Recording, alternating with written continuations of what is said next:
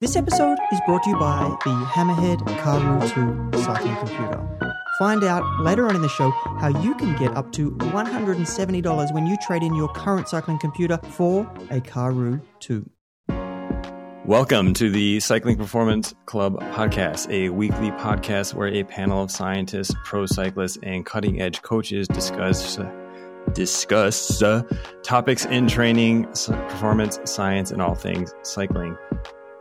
The show is co-hosted by Cyrus Monk, who is a pro cyclist and cycling coach, Damian Roos, who is a professional cycling coach and author of the Cycling Science Digest, and also me, Dr. Jason Boynton, sports scientist and cycling coach. But we have with us today a special guest on the panel, Mr. Harry Sweeny, professional cyclist here. So Cyrus will be leading the conversation with Harry today, but this won't be a standard interview. This is going to be kind of a back and forth. And so welcome to the panel, Harry. Thanks, guys. Pleasure to be here. Thanks for coming on, Harry. Harry Sweeny, for those who don't know him listening at home, which will be a fairly small number of people that don't know him now because he's had a pretty good year, rides for Lotto Soudal, and he has jumped straight into the deep end in his first year as a neo-pro, racing the biggest stage race there is, Tour de France, and probably the two biggest one-day races in Paris-Roubaix and the World Champs. And doing a pretty good job in these races and getting plenty of TV time.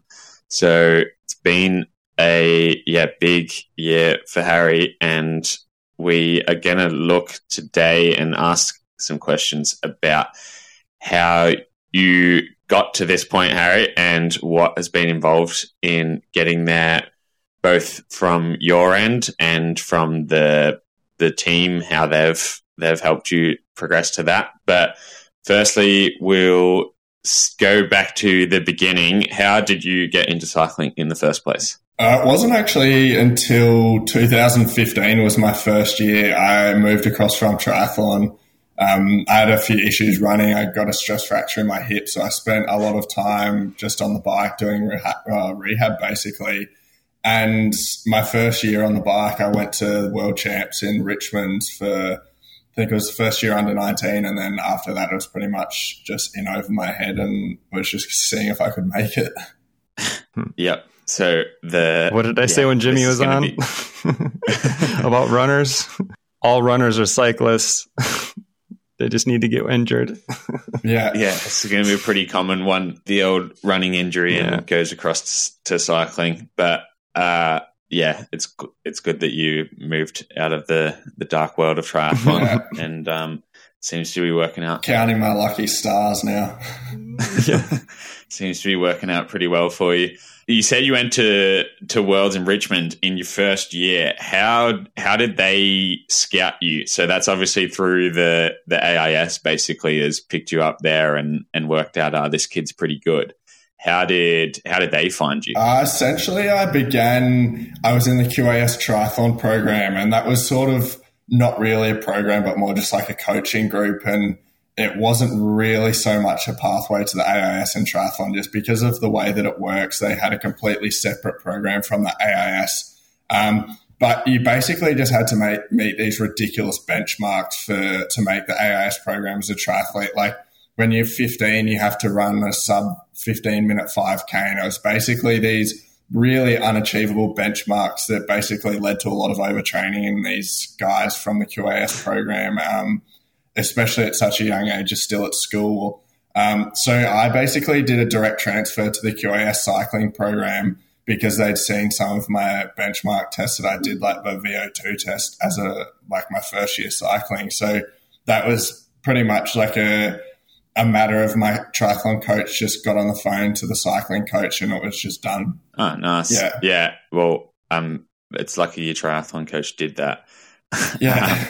But it's interesting hearing that. So they're pretty much just trying to make or break athletes. And that's like the meat grinder approach that Jason's talked about before, where you just, you just smash them and hope that they come out the other end better, or they end up stopping. Yeah. That's what it sounds like. Yeah, well, that's essentially what I've seen over the last few years, because I'm still somewhat in the world of triathlon where I have friends that are still doing it, and the cream of the crop that made it through the AIS program are going really well. Yeah. But then there's still guys that never made it into that program and have just grinded and still got to the same place. So I think it's a much of a muchness, but in the end, the benchmarks they're pushing for guys that age are near on impossible. Yeah, and I think it's something, we see a lot. Now, even in cycling, the benchmarks for younger ages and how young people are getting picked up is crazy. Yeah. Like here in Belgium, they're just scouting juniors, but like under 17s and putting them into programs and testing them and this kind of stuff already with World Tour teams. Like they'll go to an under 17 race in Belgium and a World Tour team will chuck someone straight, like make them sign something so that they're already tied up with that team, and then have them doing some pretty crazy stuff from such a young age. Jumping ahead here a little bit, did you ever feel that same pressure in cycling? Yeah, definitely. When I was on Mitchelton, after I left under 19s and went directly to under 23s, and I joined a program that was essentially had a history of producing some of the best climbing talents in the world. And that wasn't something that I necessarily developed into as I grew older, and my physiology changed considerably from how I was as an under 19. Like each year, my first year at Worlds in 2015, I was 63 kilos. And then the following year, I was 70 kilos. And then the year after that, 75 kilos. So it wasn't something that I sort of maintained. And what I was as an under 19 definitely wasn't as an under 23. And I think I felt that pigeonholing for sure, because it was the only Australian program that you could go without sort of diverging down a different pathway. And it was like, it was either you're a climber or you're not really going to go well there. Mm-hmm. Wow. So actually, I couldn't remember it when you were talking about those KPIs. There's something called Goodhart's Law. And it's basically the idea that as soon as a measure becomes targeted, it no longer becomes a good measure. Yeah. So I understand that programs like what you were in probably have to have something to kind of shoot for, but at the end of the day, it gets a little bit myopic, right? There's always, it gets back to that story that we were talking about with what's his name, Damien. Help me out here. Mark Cavendish. Yeah. My brain is not working today, but anyways. He didn't meet any of the targets, but then they, someone spoke up and said, he's winning races. No one else is winning races. Mm-hmm. So they put him in a program, but anyway. So but for juniors, that's unfortunate that he had to go through that, mate. Yeah. So there's my little interruption, my little piece there, but yeah. So when you're in the under 23 program, Harry, and I know you were over at the AIS base at that point, weren't you? Yeah. In Italy. Yeah, in Gavrata. Yeah. So obviously that was back in the glory days when Australia had an under 23 program. Yeah. And unfortunately that's no longer really a thing at all. But in that period, what was the sort of setup there like with the staff, and what kind of help were you getting there? Because it seemed like a world-class setup from the outside. And that's sort of what a lot of institutes now, national institutes, aspire to be like that was, because it produced so many good cyclists. Mm-hmm. So what was the setup like there? The setup there was really good, but a lot of when you say it produced a lot of good cyclists, you have to remember that these guys are already the cream of the crop from Australia. So it's not like they're taking guys off the street and then they're becoming who they are. Like these guys are already national champions, like criterium champion. They're like off the track. They might be world champions. So these guys come here. And I think a lot of why it was so successful was because of that, not necessarily because of what the program actually achieved. I think if you looked at some of the guys that were thrown to the wayside by the sort of burn-off approach that they had, I think there'd be a lot of great guys that missed out on an incredible career in the World Tour because of the approach that they had. But I think from the setup point of view, it was impeccable. Like, you couldn't get a better under-23 setup in terms of equipment, sports scientists, nutrition to some degree, equipment. Like, it was just everything was how you wanted it to be, including the program. Yeah, really good point there. And we've said it before about the best way to be a good coach is to just choose good athletes. Yeah. Then the best way to be a successful coach, because then most of your job's already done for you. Yeah. But so with the sports science side of things there, like, there's not many under 23 athletes get access to that side of things. So were they your coaches? And like, were you working with a coach at that point that was a sports scientist, or did you have your own coach away from that and you just consulted the sports scientists in that AIS program? Yeah, so we had Paolo Manaspa, who is pretty well renowned in many countries, I would assume, but particularly Australia. He worked with Caleb Bjorn a lot. So he was our main sports scientist and also somewhat of a referral coach that we could bounce ideas off. But for the most part, I still had my coach from the from the QAS that I still worked with in Australia at the time. And we would just consult with Paolo. But, even just to have someone like Paolo, even if he's not having daily input into your training, something that you can't really, you can't put a value on, I don't think. Yeah. You probably don't know this, Harry, but Paolo was my co-supervisor for my PhD. So, oh, really?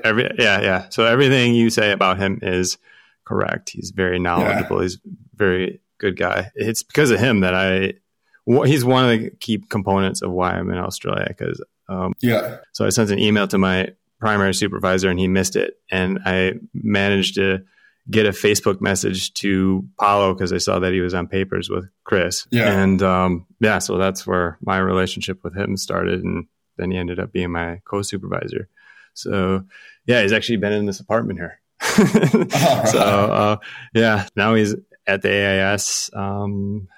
He's like director of science or something like that. Yeah.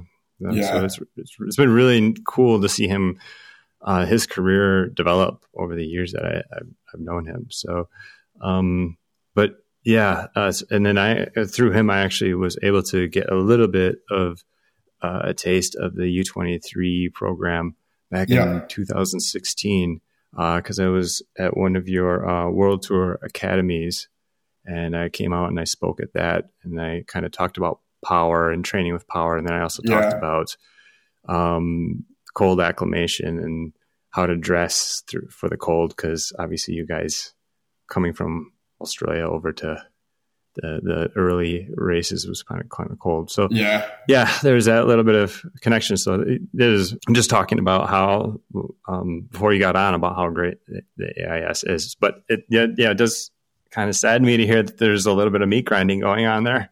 So but I'd have to say that I think Paolo is probably one of the main drivers of all of the success that program had. Like the meat grinding definitely has nothing to do with Paolo, because he has to foresee so much of the program. I think I'm sure it doesn't. Yeah, definitely. Every experience I had with him was absolutely positive and really reassuring. I think it was the other aspects of the program where some of the guys with non-performance backgrounds were putting benchmarks on riders is where there was issues, I would have to say.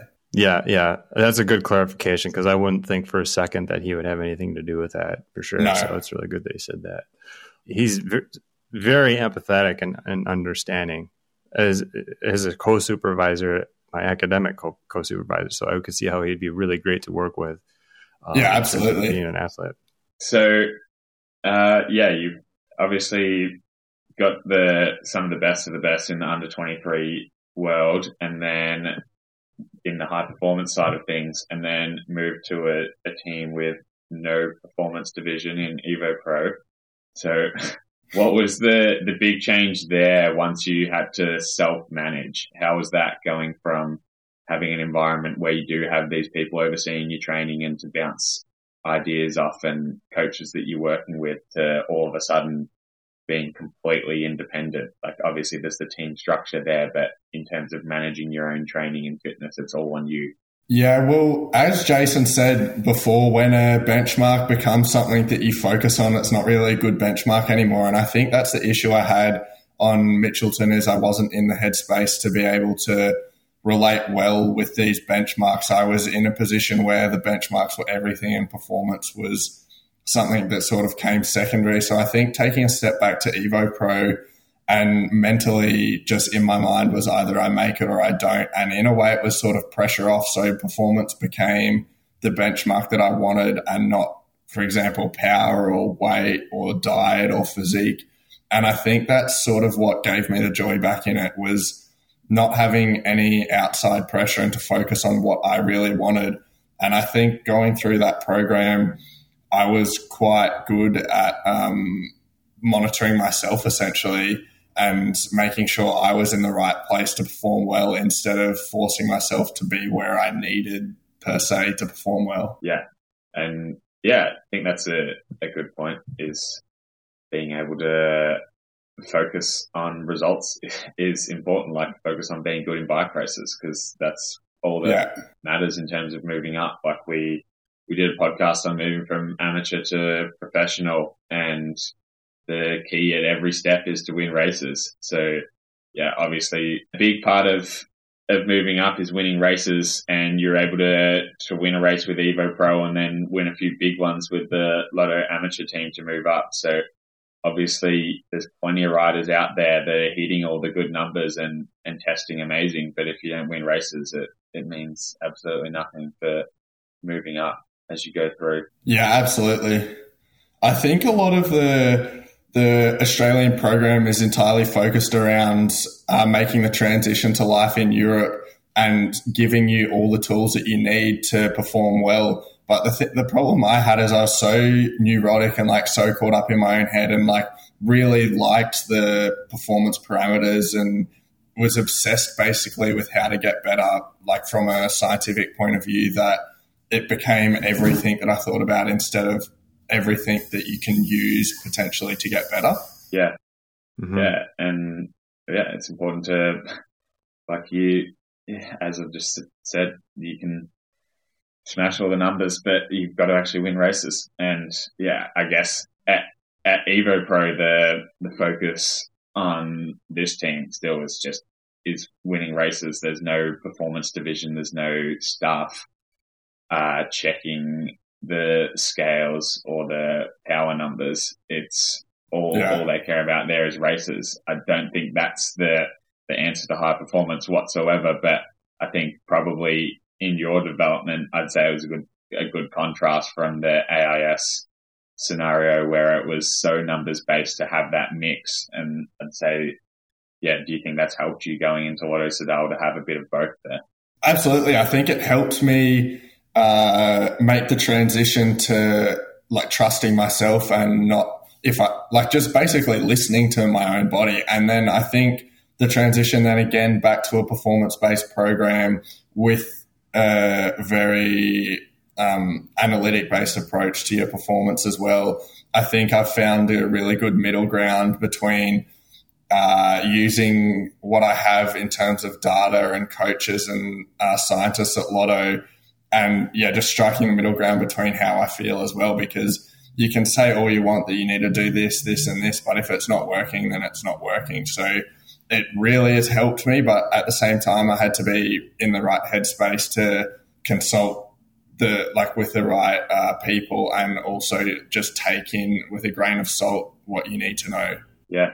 And what's it look like now at Lotto? So you've obviously moved straight into some of the big races. So I'd say you're getting access to the same things as the top riders there now. But what is the setup like there with staff? Do you have your own individual coach, or is there a number of coaches that you're working with?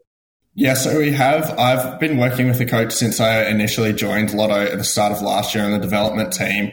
And we have a company called Energy Lab that we outsource all of our performance metrics to, basically. So you can go there and you get like a DEXA, your bike fit, nutritionists are there, We have coaches that are there. And that's in Belgium?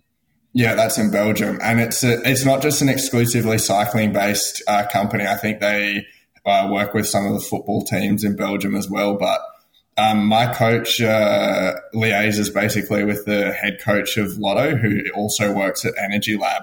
But it's more so that it feels a lot more personalised having someone that's like really focused on you. Yeah. Mm-hmm. And so when you're getting stuff outside of the coaching, are you always doing that through Energy Lab then? Or is there the specific team stuff for it? A little bit of both. We have, for example, at our team days just recently, there's a wind tunnel in the Ridley factory that we all went to. And then it really depends how specialised the consulting is that you need. Like we outsource people obviously to do like heart tests and ultrasounds and that. But I think the Energy Lab is more bigger picture, like making sure that the right building blocks are there. And then when we need really specialized advice, it's outsourced to people that are really in the know. Yeah. So, yeah. And this has obviously helped because you've been showing me some pretty saucy power numbers in the Snapchats this year when you've been doing some PBs. So what do you think this has led to that improvement in the numbers? Because from the outside, it definitely looks like your numbers have improved because you're at the top of these big races, or is it purely just been the fact that you're getting the opportunity and the actual level is not too much different? You're just finding yourself at the front of these races now? I think nearly exclusively my data hasn't changed very dramatically from last year.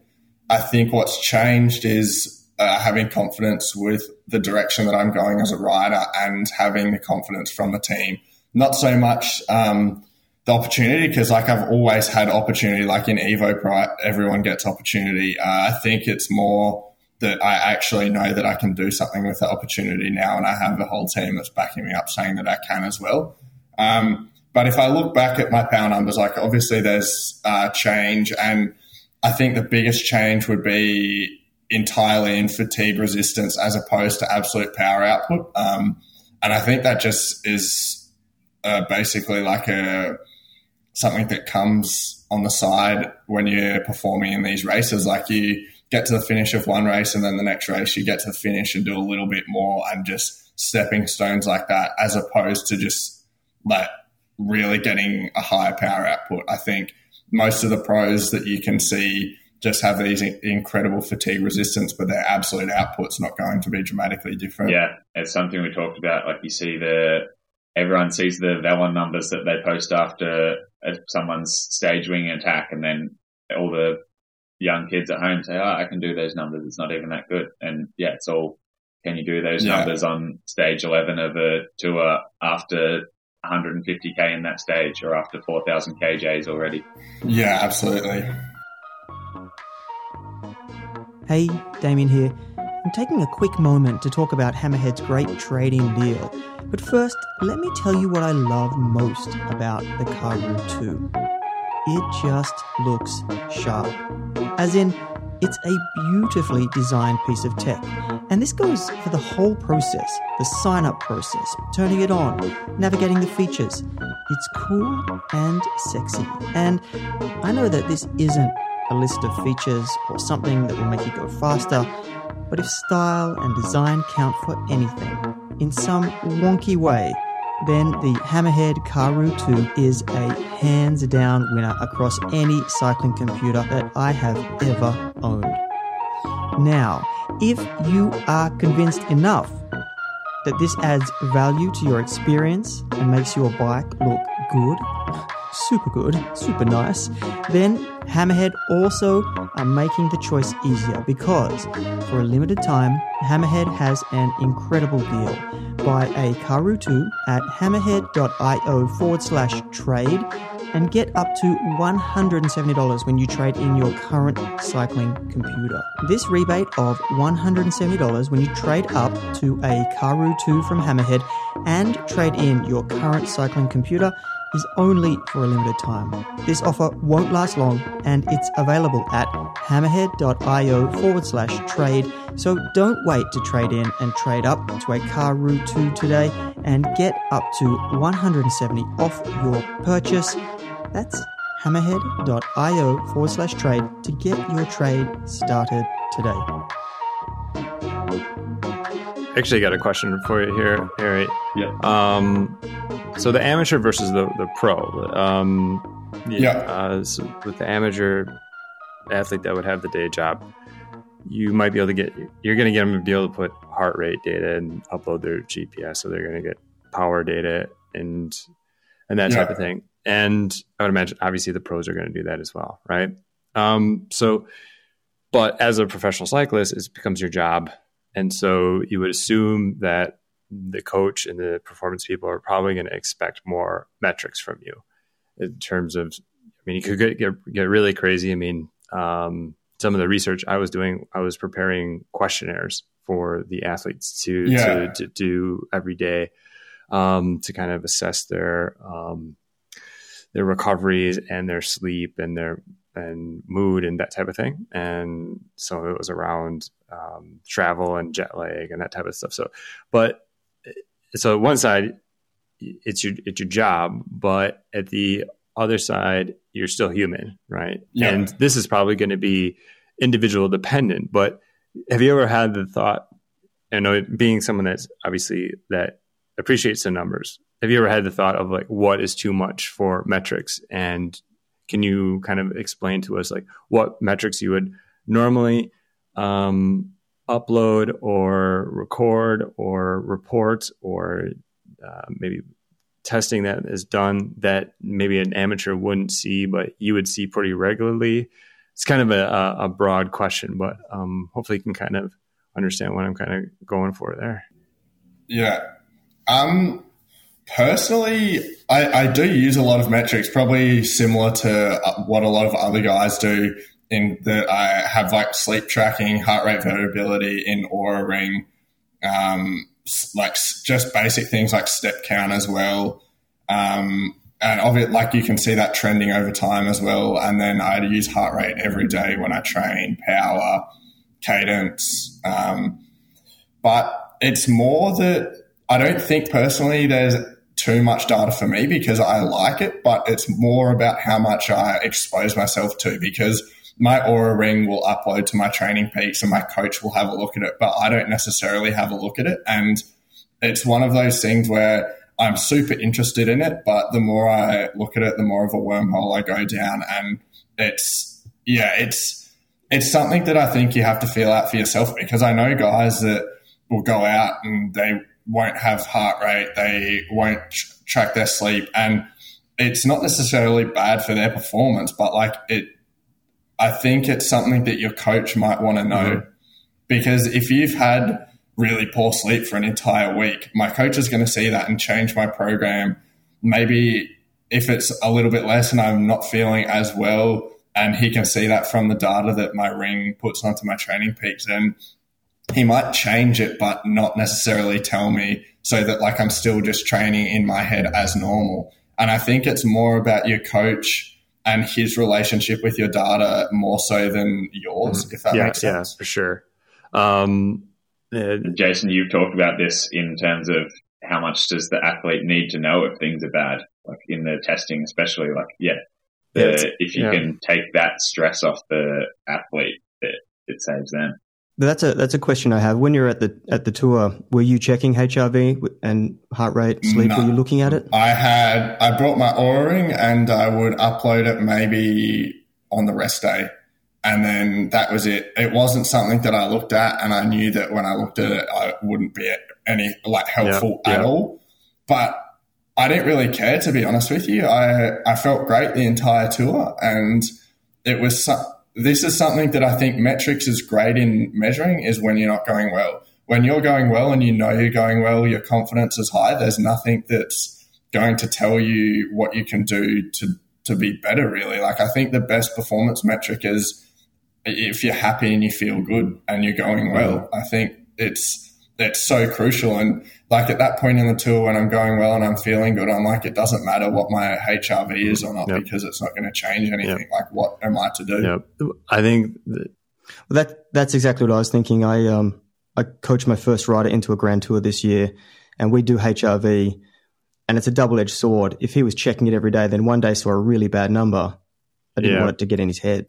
So that's why I was asking whether that's something that you're aware of. If you see a bad number, does it fuck with you? But obviously it doesn't. Definitely not, going because off how you feel. Yeah, I think, well, not even off how I feel anymore, because when I won a stage of Rhone Alps Isère when I was with Evo Pro, I remember like vividly sending a message to the team manager that day saying like, mate, I'm like absolutely cactus. I need a break. Like, let me go home.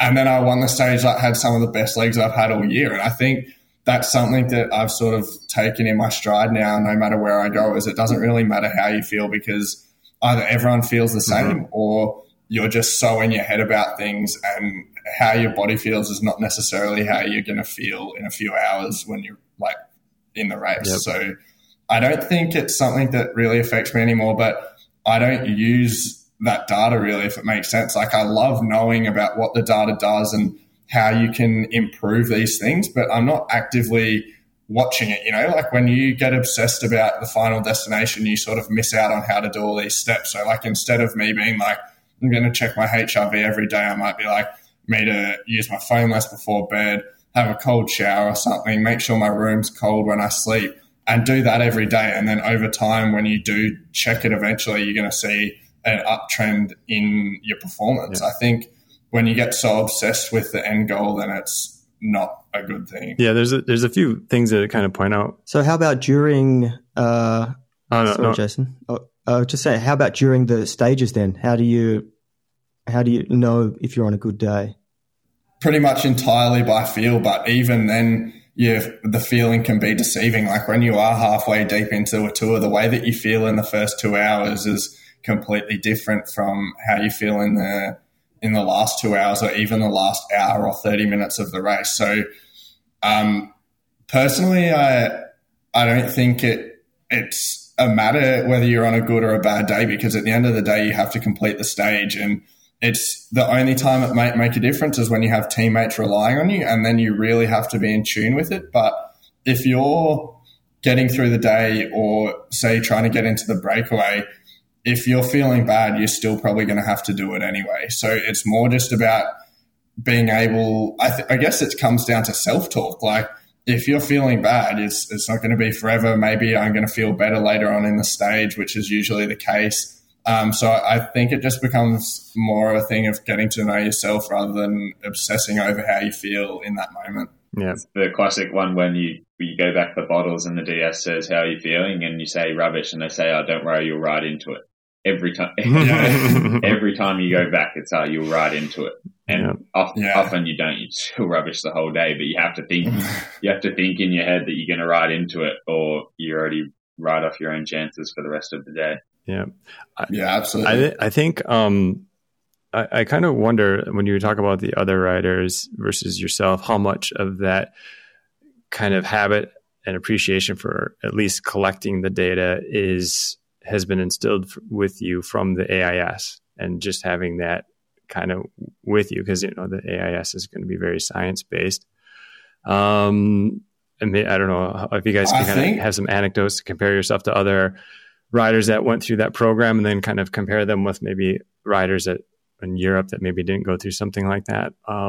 But I guess one of the things to point out with is, one of the handy things for data is having it, even if you don't use it right away, it's really nice to have when things aren't going right, to go back to when things were going well, and having all of that data to tell the story of what was going on then versus what is going on now. And I think I've talked about this before in the show about how there's a cost. Every time you're going to take a metric from an athlete, there's a cost. And I think as the technology gets better, the cost to the athlete is going to be much less, as you've kind of touched on here with how easy it is. Some of these things, something as easy as wearing a ring, right?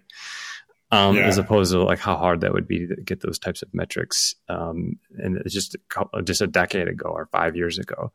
So, but yeah, the other thing is just that healthy kind of relationship with numbers. And this is something I've come across with my athletes. I don't know if you guys have, my colleagues here have ever had this, but yeah, whenever you get that athlete that does look at the numbers too much and does kind of freak out about it, you just have to have that, I don't know, come to Jesus moment with them and just say like, look, these numbers are here to only help you. And if they are not helping you, if it is messing with your head, then we have to do something about that. Even if it comes down to just putting a piece of tape over the Garmin head unit or something like that, Yeah. Was there a point there, Harry, where you thought you were too focused on the numbers? Like you sort of touched on it there before, but did you have sort of a moment where it was, I need to stop looking at data so much? Not really. It definitely in Mitchelton, but my obsession with all the performance parameters was definitely something that I had well before I joined the AIS. And it was basically the culmination when I joined Mitchelton, and they liked the performance data as well, when it sort of really came together. Because when you're an under 15 or under 19, for example, you're probably in cycling, at least when I was coming through, I don't think you had as much of it jammed down your throat. So it was sort of a good balance that I was super interested in it. And I never really trained with power as an under 19. So I was more like doing it myself, and my coach would give me my training and I could investigate the rest by myself. But when I joined Mitchelton, they were just as interested in it as me. So it would just sort of lead to this relationship where I just absolutely obsessed with it. And I never thought that it was too much, but when I joined EvoPro, I realized that it was enough when only one person is doing that for you, as opposed to having yourself and another coach doing it for you. So I think on EvoPro, it was a perfect amount. I was doing it myself, but like obviously you can't trust yourself when you've got like other scientists that can do it for you. So then when I moved to Lotto, I probably stopped obsessing about it myself and gave that job to the coaches. Mm-hmm. Yeah. Mm-hmm. Yeah. And I guess that's just one less thing you have to worry about. Yeah. And that lets you focus on getting results. Yeah. There's that trade-off between where you want the athlete to be engaged with their numbers and have an understanding of what's going on, but obviously you don't want it to be a negative experience for them, because you don't want, from my philosophy in coaching, is that I'm not here to be a data dump either, right? Like my athletes should have an understanding of like what their numbers look and be adding context to what is going on in their logs and that type of thing. But you bring up this conversation brings up an interesting point in terms of like, as a professional athlete that is so focused on yourself and performing really highly, then you hire a professional coach.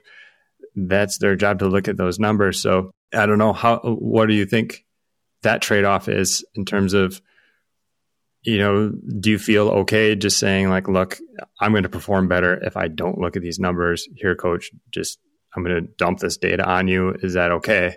Versus, sitting down and looking at your power files after your rides and things like that. What do you think would be your preference for the long term? Do you think out of those? I would say definitely to outsource that to my coach. I think I have so much interest in it that it's something that I can have just little bits and pieces of, and maybe even something that I subconsciously might integrate into my training. Like if I'm reading about physiology, and for instance, at the start of the year, I was reading about that how your body sometimes can cease to adapt to training load when your physical like when your life stresses are too great. So that's something that I've sort of taken into my life this year, is that I've tried to reduce the life stresses and sort of build a life for myself that is surrounding enjoying myself and having a happy life out, like completely regardless of cycling. So I think that's something that you can take into account without obsessing over. And I think it goes for everything else. Like you can change your nutrition without obsessing over it, and consult other people about that. So I'd prefer to outsource it. Yeah, that's a good point. So obviously those things you're working with those people to improve, and that's helping your numbers and making you a better rider.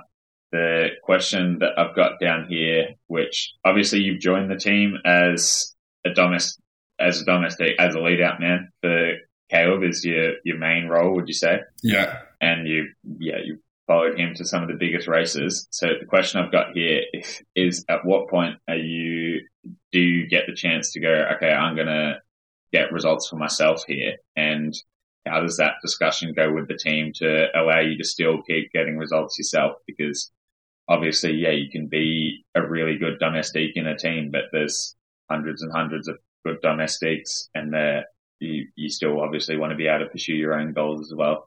I didn't actually have to ask, to be honest. They came to me and said at the end of last year, or at the end of this year, basically, we had a sit down and discuss my program, and it basically will just be 50-50. So they sort of can see that I have potential just outside of doing domestic duties. So now my program will consist of half classics, half what Caleb's program surrounds. But I think it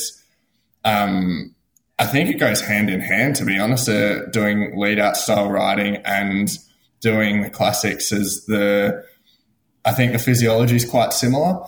And it's not really something that I had to ask for. I think it's just been a natural progression that after my performance this year that they've said, like, we can give you more opportunities.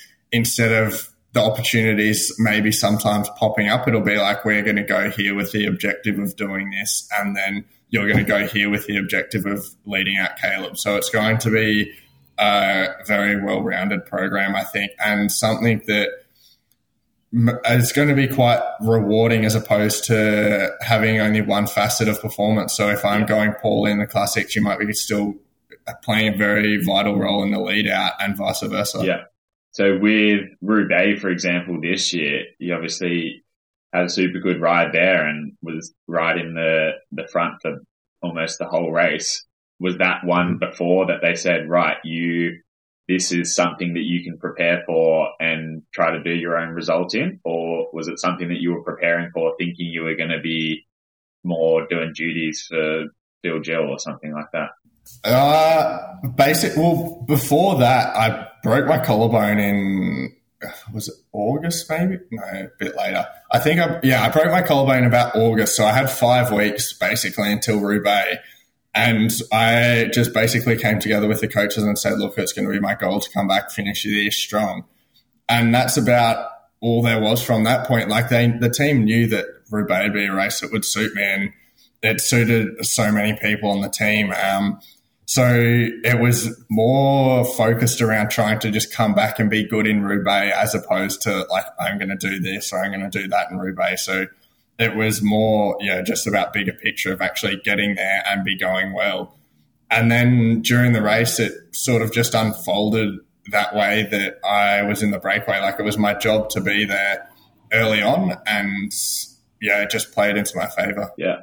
And so with that 5 weeks, it's good insight into like just a race prep for a one-day race. So what kind of thing were you doing to prepare during that 5 weeks? Like, did you do a 2 or 3 week smash yourself phase to come back, like dig a big hole there and try and come out of it before Worlds, which was obviously a week before? Or was it you relying more on the work you'd done earlier in the season and just doing some tune-up stuff? No, I basically rebuilt again. So I would say 2.5 weeks where I just did base again. So I was doing 25 to 30 hours for those 2.5 weeks. And then intervals in that, or just mostly? No, just pretty much exclusively endurance, because I couldn't sprint or anything. Like, I couldn't get out of the saddle for at least 2 weeks, really. Like, my collarbone was really quite bad because all the ligaments were ripped off the bone. So I had a shoulder reconstruction as well as getting the plate put on. But I was back on the bike, I think, 8 days after the operation. So I was really like just doing Ks and nothing else. And then I started building up again, doing the main session I was doing was 20-second sprints.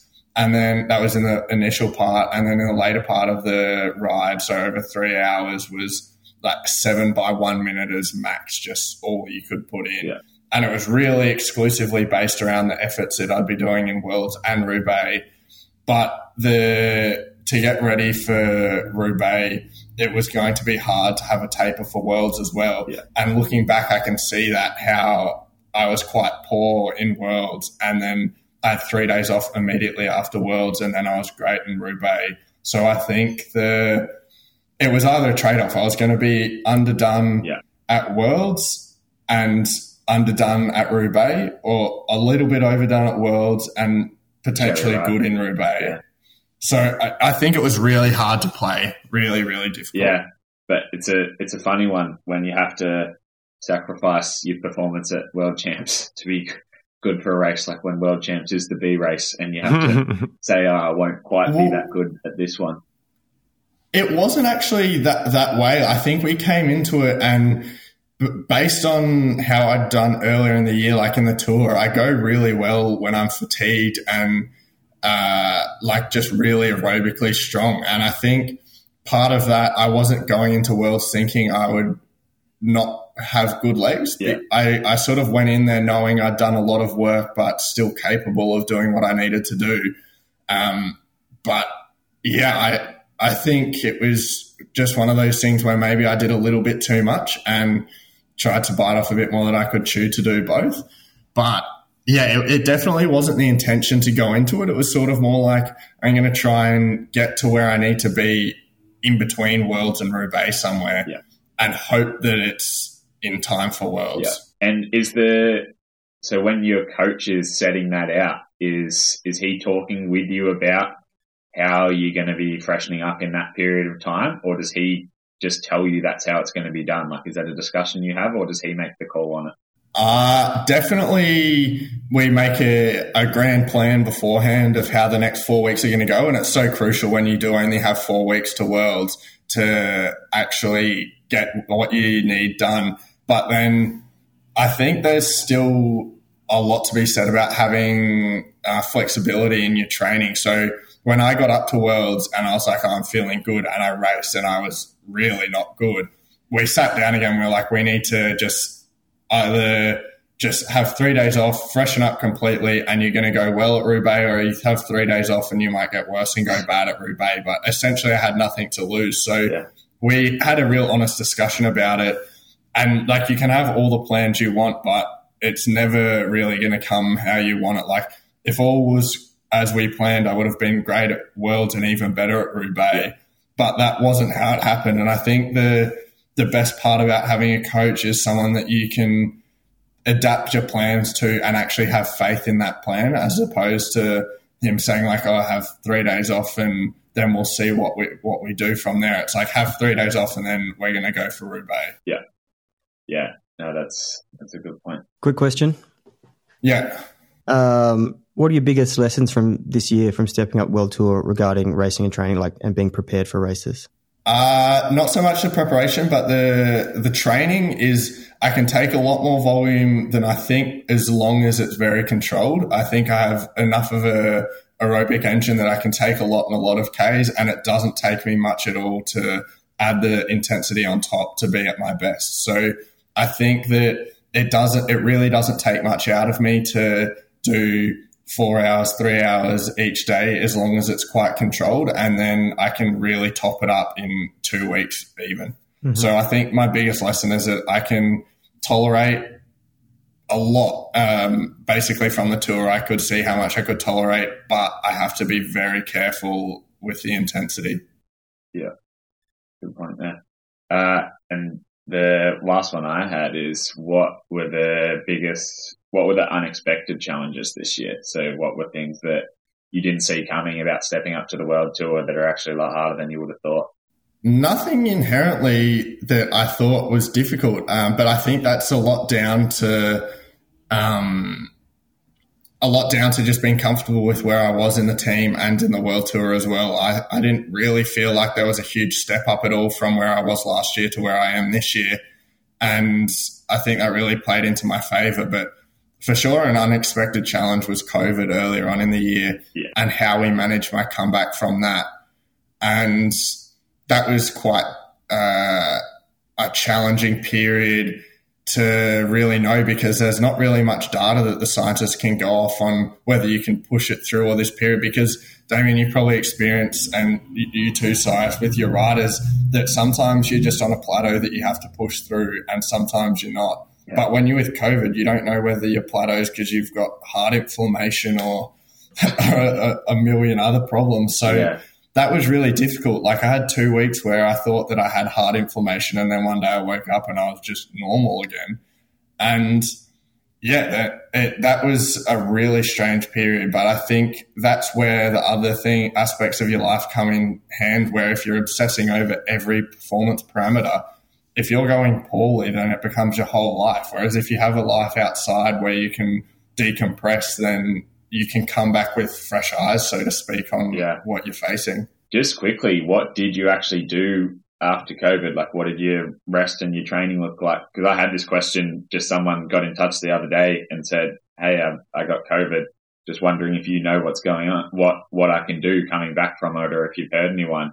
I'm sure we'll have some listeners that have either had it before or will get it, but there is no research out there. Well, there isn't much research out there on how high-level endurance athletes get affected and how they can come back from it. So if you could actually say what you did after you had it and how long it took. Yeah, well, initially I had 16 days immediately off. Like, I tested positive the morning of Depana and stopped straight away and went into isolation for 10 days and did nothing. And then I was out for another 5 days. And then I slowly started training. I think the first week I did 10 hours, second week 20 hours. And then so that's effectively like an off season. Like, some people have their off season for 16 days. Yeah. But I felt even worse because I was getting to the point where at like 4 p.m. during these first 2 weeks, I would just be crashed on the couch, just feeling like an absolute sack of shit, for lack of a better term. And then just one day I woke up and was like, I felt a lot better really, and I was able to do the training. And then so I did 10 hours, 20 hours, 20 hours again, and then a few efforts, but a shorter week, maybe 15 hours. And then I went to Dauphiné, and then that was 11 days. And then I had 1 day off, and then 4 days tour of Belgium, 10 days off, and then the tour started. Yeah. So that was the other thing I was going to bring up earlier on when we were talking about the tour. But that kind of prep, was that did your coach say this is risky? Because you obviously did, basically half a grand tour there in races with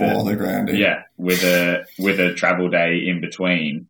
So there's two scenarios there. You come out flying or you come out going absolutely rubbish. It wasn't really down to my coach, to be honest. The plan was to ride the Giro, and then I got COVID. So I came back for that, and I said, after the 4 weeks when the Giro started, I was going really quite well. And I said, look, if you want to take me, I'm ready, but I'm not really too sure. So then I sat down with Caleb again, and we were like, oh, well, maybe we should try and go for the tour. But the team was really quite against the idea at the start because they've never sent a Neo to the tour.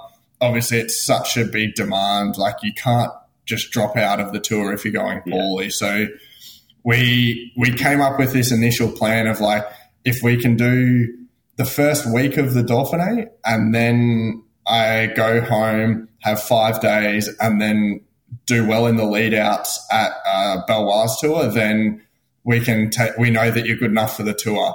And I think it was 8 days or 9 days into Dauphiné or whatever it is, and I felt really good. So I was like, oh, we'll keep going. So I basically finished it. I think I pulled out on like the last hilltop of the final day on Dauphiné, and I was like pretty tapped out by that point. And then the first stage of Belgium tour, I was real tapped out again, and then I was good for the rest of that. And that was it, basically. They were like, you're going to be good enough to go to the tour. Yeah. And was there a worry that it was going to cook you at any point, like that you're going to be overdone from either you or from the team staff? Or if they're worried about that stuff, do they even tell you? Oh, absolutely. I was talking with the performance directors and the directors every single day. I said, like, I know that this is going to take me to the edge in Dauphiné, and then we're going to keep going in Belgium. And if it cooks me, I'm not going to the tour. And if it doesn't, then I'm recovering and going to the tour, basically. Yeah. Yeah. And it was a really open dialogue. It wasn't like they're sitting in the back room like, oh, we're going to try and cook him up and see if he holds strong. It was like, I know this is going to cook me, but I'm not going to have the confidence to go to the tour unless I know I can do this many race days. Yeah. And I guess especially coming back from COVID and not being able to ride for 16 days, having that confidence going into the tour is huge, because you can be hitting good numbers in training, but if you don't have the confidence from performing on race day, then it doesn't mean much going into the Grand Boucle. Yeah, absolutely. Jason, do you want to fire away with your quick fire ones? Yeah. I guess some pre-canned questions for you here, Harry. So what's your favorite interval session? My favorite interval session is it's a bit of a pre-race day hit out. It's not something you do often, but more so like a benchmark to know where you're at. You do 3 by 8 minutes tempo or threshold just below with, I think it's 8 minutes recovery on it. And then you go into some 2040s. I think I have 5 2040s twice, and then an hour recovery. So then that's in the first hour of your ride. And then you do another 2 hours riding. And then in the last hour, it's doing 10-second max sprints and then some 2-minute VO2 efforts. And a partridge and a pear tree. That's quite everything.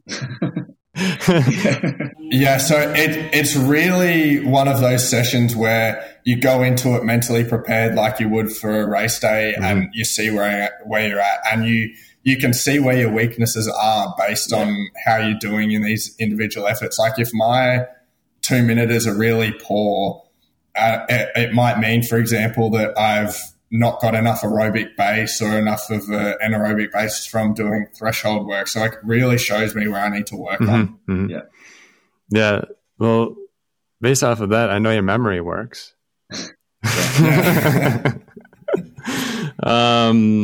Yeah. So, and least favorite intervals? I don't have any. I like doing a lot of different ones. I try and keep it consistent in a way that I might do one set of intervals for a month and then change for another month. But for the most part, I don't really have any. Mm-hmm. And then what's the worst mentoring or coaching you've ever experienced? Like the worst thing that someone's ever said to you, or something that really messed with your head that came from a mentor or a coach? Well, that's a hard one. I don't really have one that really sticks out. Probably the main theme that I'd say that's really poor is that comes from a triathlon background where training is that pretty much one of the only things that is a predictor of your performance, is that you just have to push through everything. Mm-hmm. I think that's a very poor way to look at performance in a holistic way. And over the years, I've seen it that it's not been good for the athletes in the long term. I think that gets into when I did bring up the discussion of the meat grinder coaches. I think it's probably a little bit more prevalent in triathlon. I think part of triathlon, days off. What's that? No days off in triathlon. Yeah, exactly. Yeah, and so I think part of the issue with triathlon might be is that you with running or cycling, or when you're doing one of these endurance sports at one time, it's easier to manage it, I think, in a scientific sense, because it's just one sport and you can use a training load model, or before there was even training load models, it was probably easier to model it somewhat accurately in your head. Yeah. But I think when we start getting into putting 3 sports together, it's probably relying a lot more on lore. Because even with the training load models, I don't know how much they can tell you, and I don't know how many people would rely on it. And it's probably still going to take coaching lore, and a little bit of dogma. So I think once a coach has figured out a way to put things together, they're probably less likely to to be, as soon as they get someone through the program and they become successful, they're probably going to be less either able to or willing to change what they're doing. So I think that might be part of it. That's just what I'm guessing. Alrighty, that was a good day. Thanks for coming on the show here, Harry. And just want to say thanks to my colleagues, Damien and Cyrus here. And you can find out when we release episodes if you follow our Facebook, Twitter, or Instagram accounts. On Twitter, we are Cycling Club Pod. And on Instagram, we are Cycling Performance Club. And hopefully soon we'll be having people participate in the conversation here on the Riverside app. But until then, thanks for listening and see you guys next week. Cool. Yes. Thanks for that, guys. Pleasure. Yeah. Cheers for coming on.